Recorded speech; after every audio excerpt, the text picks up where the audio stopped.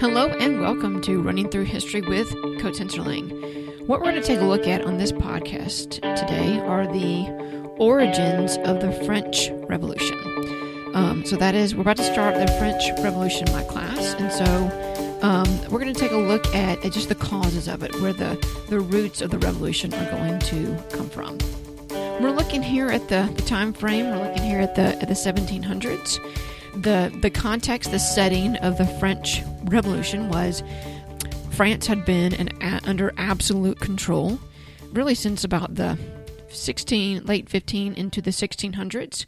So they were controlled by an absolute monarch, Louis XIV and Louis XV, and as we get into the French Revolution is now Louis XVI.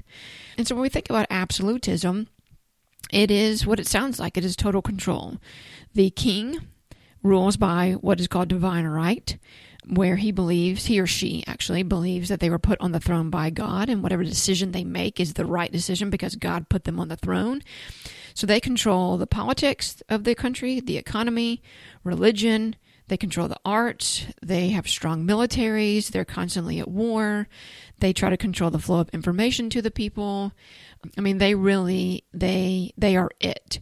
So when you think about absolute countries, such as France, it is about the one person ruling the country, not the people.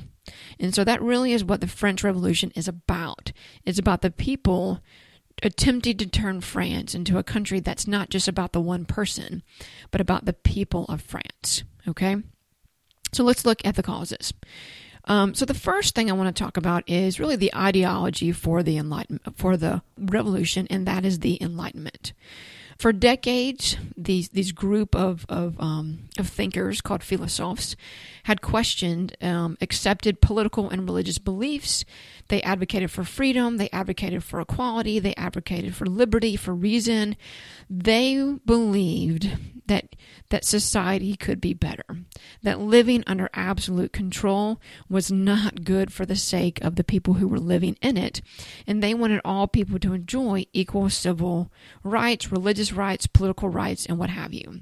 So their thinking, their writings, such as John Locke, Montesquieu, Adam Smith, Voltaire, Beccaria, all these guys looked at the problems that absolute states created, and they advocated for change. They truly believed that things could be better for the sake of human beings, for people. And so they're really the ideology for the revolution. When they wrote their pamphlets and their novels and their plays and compiled dictionaries, they didn't really talk about a revolution, especially one like in France, where they started to guillotine people. They didn't predict a revolution. They didn't push for a revolution. The philosophers wanted to make people aware that just because this is how things have always been done in a country like France doesn't mean that that's the best way that things are done. And again, that things can be better. So the Enlightenment is going to provide the ideology for the revolution. The second thing that I want to get into about the origins of the French Revolution is really the example, and that's the Americans. The American Revolution added to the ideals of liberty and equality. So the French saw what the Americans had done to the British, and they are going to use that as an example. They're going to use that as inspiration. So that's the first two things. So the ideology and the example. So now let's get into France itself and what were some of the problems with France. So the government first. The government, you guys, was, for the most part, undoubtedly had been corrupt for quite some time. It was very ineffective. Louis XVI was the king as we're going into the revolution in France. His wife was a Prussian Austrian named Marie Antoinette. They are going to get married, you guys. She's going to be 15 years old, and he is 16. When they are married, Louis was not king at the time. His grandfather, Louis XV, was ruling. And they are going to, the situation that they are going to inherit was really, really, really, just a disaster. And I'll get into that in a minute about the finances and social structure and things like that. So for these two kids who are going to get married and who eventually are going to become the rulers in the country, super ineffective, super indecisive, super conservative. And this are really just not going to be effective rulers at the time. Marie Antoinette was, fairly homesick. She is an Austrian. She's going to be married. The marriage was arranged because Austria and France were bitter rivals. So the marriage was supposed to be a political alliance at the time. A lot of the French people aren't going to like Marie Antoinette from the beginning just because she was Austrian. And she's going to feel that. She's going to be super homesick, super sad. She's married to this guy, Louis XVI, who some,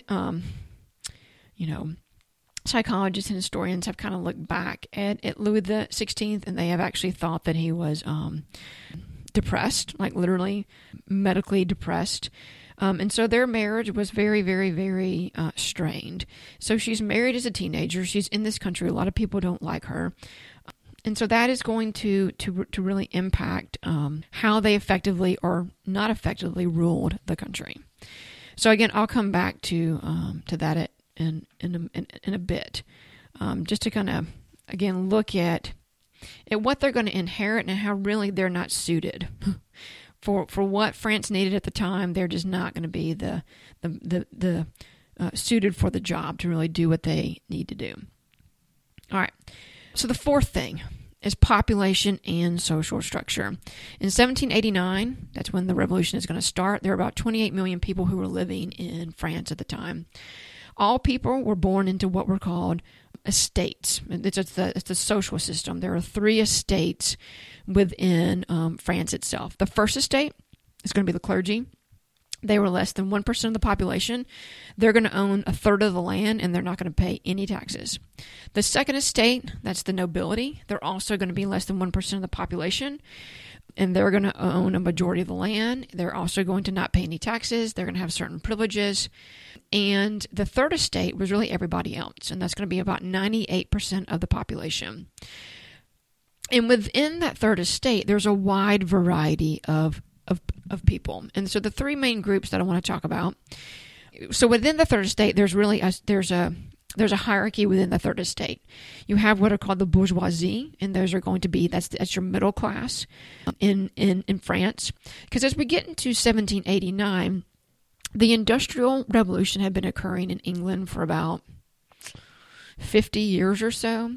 So there was starting to be a little bit of a transformation in societies, not just in England, but across the board. So the bourgeoisie are going to be people who have a little bit of property, they have a little bit of education, and they're going to be big leaders of the revolution in France. Okay?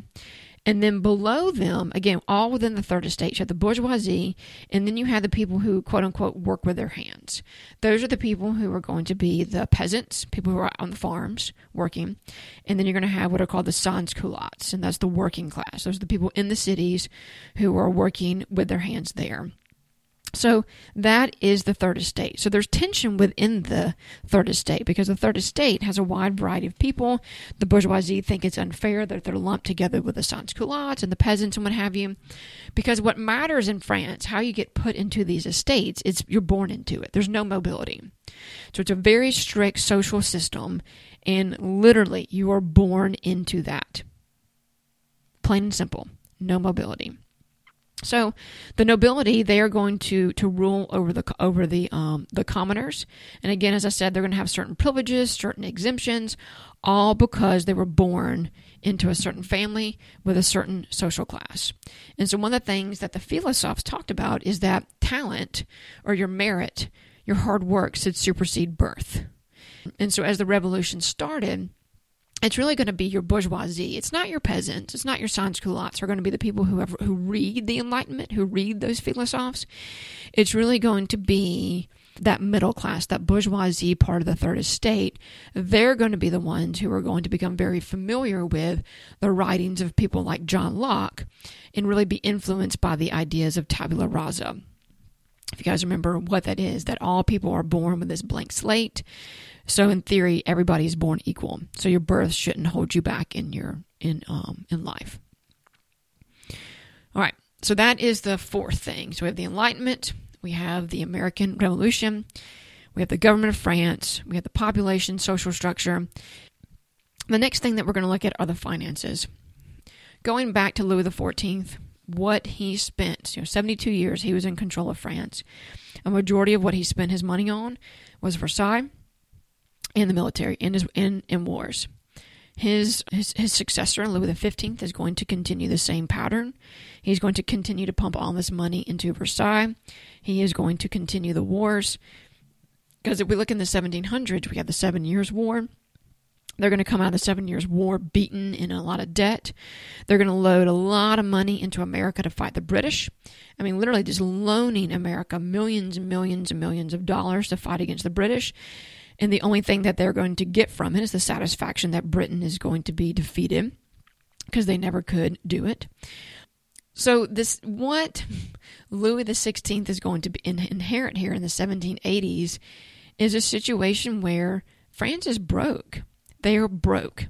And if you think about who pays taxes, so go back to what I said about the estates, where the first and second estate, who don't pay any taxes? And they're the people with the money. So the people who are paying the taxes in France are members of the third estate, the people who have the least amount of money. So that is going to be the situation that Louis XVI is going to inherit. That France itself was at a breaking point. They are in a massive, massive, massive amount of debt. Louis XVI is going to, when he is going to take power, one of the things that he's going to try to do is he's going to hire different finance ministers to try to solve the problem. And all the different finance ministers, what they're going to come up with, what their main idea, their main plan, which is a good one, was that they needed to tap into the wealth of the country. So what does that mean? You've got to tax the nobility. So the pattern that's going to emerge as we get into the 1770s, into the 1780s, is that Louis XVI is going to hire finance ministers, such as Jacques Turgot, Jacques Necker, Archbishop Brienne, and what these men are going to do is they are going to come up with plans to tax the wealthy people, to tax the first and second estate, whether it's going to be taxes on food, taxes on land, paper taxes, stamp taxes, things like that. And so every time a finance minister comes up with a plan, he proposes it to Louis. Louis says, let's go for it. You know what the nobles say? No, we're not doing that. And so what Louis does is, instead of having a backbone, instead of sitting down with people, he is going to fire the finance minister. And that's going to happen at least 5 or 6 times, where he's going to hire somebody, they come up with a plan, the nobles don't like it, Louis XVI is going to fire him. New finance minister, new plan. Nobles say no, fires him. All right? And so that is really, when we look at the revolution in France, people are at a breaking point. The country's at a breaking point. The nobles are they're okay. It's that 98% of the population that are really, really, really suffering. The French people were oppressed and they were hungry. 90% of the peasants were living below the subsistence level. They were barely earning enough money to feed their families. Bread was the main staple of their diet. Bread was so expensive. And so this is so that discontent within the masses is really going to fan the flames of the revolution. That people are going to really, they're really taking notice of the injustices in the French society. So all that right there is really what gets us to the revolution in France. That's just the gist of it. So how we got to 1789 is, after the last finance minister is going to be fired, and that's going to be around in 1788, the nobles are going to say, enough of this. This is ridiculous. You keep hiring these people. They keep coming with these plans that we don't agree with. Then you fire them, and it just keeps happening. This is ridiculous. So what the nobles demanded that Louis do is they demanded that he convened what is called the Estates General. And the Estates General was kind of like a legislative assembly, but how it worked historically is representatives from each estate would meet. But y'all, each estate had one vote. So the first estate had one vote, second estate had one vote, and the third estate, 98% of the population, they also had one vote. So what historically has happened is the first and second estate always go together and they get what they want. And so that is really going to be what the first and second estate thought would happen. Let's solve this once and for all. You keep trying to take away our money. You keep trying to tax us and take away our privileges because we were born into this certain social class. Let's solve this once and for all. So 1788, he is going to call for the Estates General to meet the next year. They're going to meet in May of 1789. And so what each estate was supposed to do is they were supposed to go and they were supposed to meet and talk about their grievances. So the first estate would meet, the second estate would meet, and the first and second estate really didn't meet too much. They didn't talk about it. Their main problem was stop taxing us. We don't want to deal with that. We have nothing that we want to change except for we just want to keep things. We want to keep the status quo because we like our exemptions, we like our privileges, we like living the life that we are living. But the third estate, on the other hand, it's now the 1780s, and we have this bourgeoisie class who has some property, who have wealth, and who have read the philosophes of the Enlightenment. And what they do is they are going to get together, and they are going to come up with a list of grievances against the state. And when you look at the grievances, one by one, you can see the philosophes in them. Because what they talk about is a representative government. They talk about national assemblies that are chosen by the people. They talk about freedom of the press. They talk about a law code that is for all people, not a law code for rich and a law code for poor. They talk about freedom of religion. They talk about abolishing slavery. They talk about 3 different branches of government. They talk about getting rid of serfdom. So over and over again, I'm looking through the list right now. It is literally, you can see the Enlightenment all over it. And that's what they come up with. They come up with this list of grievances that they are going to present at the meeting of the Estates General in May of 1789. So that's one thing that is going to happen. So I'll come back to that in a minute. The other thing that's going to happen between the calling of the Estates General in 1788 and the actual meeting is there's kind of an awakening for not all the Third Estate, because there is a limited ability of technology of reaching all the masses in France. But a lot of the Third Estate, in particular the bourgeoisie and the sans-culottes who are living in the cities, where there's a concentrated amount of people, there's going to be a pamphlet that comes out that is called What is the Third Estate? And so I'm going to read to you guys a little section from What is the Third Estate. And so I want you to imagine that we've got this meeting that's been called. They're going to meet in May of 1789. They've got their list of grievances. They hammered it out. Imagine this almost being like a pep talk going into the meeting. A coach getting up and giving a speech, getting these people fired up to go into this meeting to fight for what they deserve because they're human beings. So to fight for their human dignity. And it's called What is the Third Estate? And so listen to this. Who then shall dare to say that the Third Estate has not within itself all that is necessary for the formation of a complete nation? It is the strong and robust man who has one arm still shackled. If the privilege order should be abolished, the nation would be nothing less but something more. Therefore, what is the Third Estate? Everything, but in everything shackled and oppressed. What would it be without the privilege order? Everything, but in everything free and flourishing. Nothing can succeed without it. Everything would be infinitely better without the others. Because think about that. 98% of the population, they are the state. They are the nation.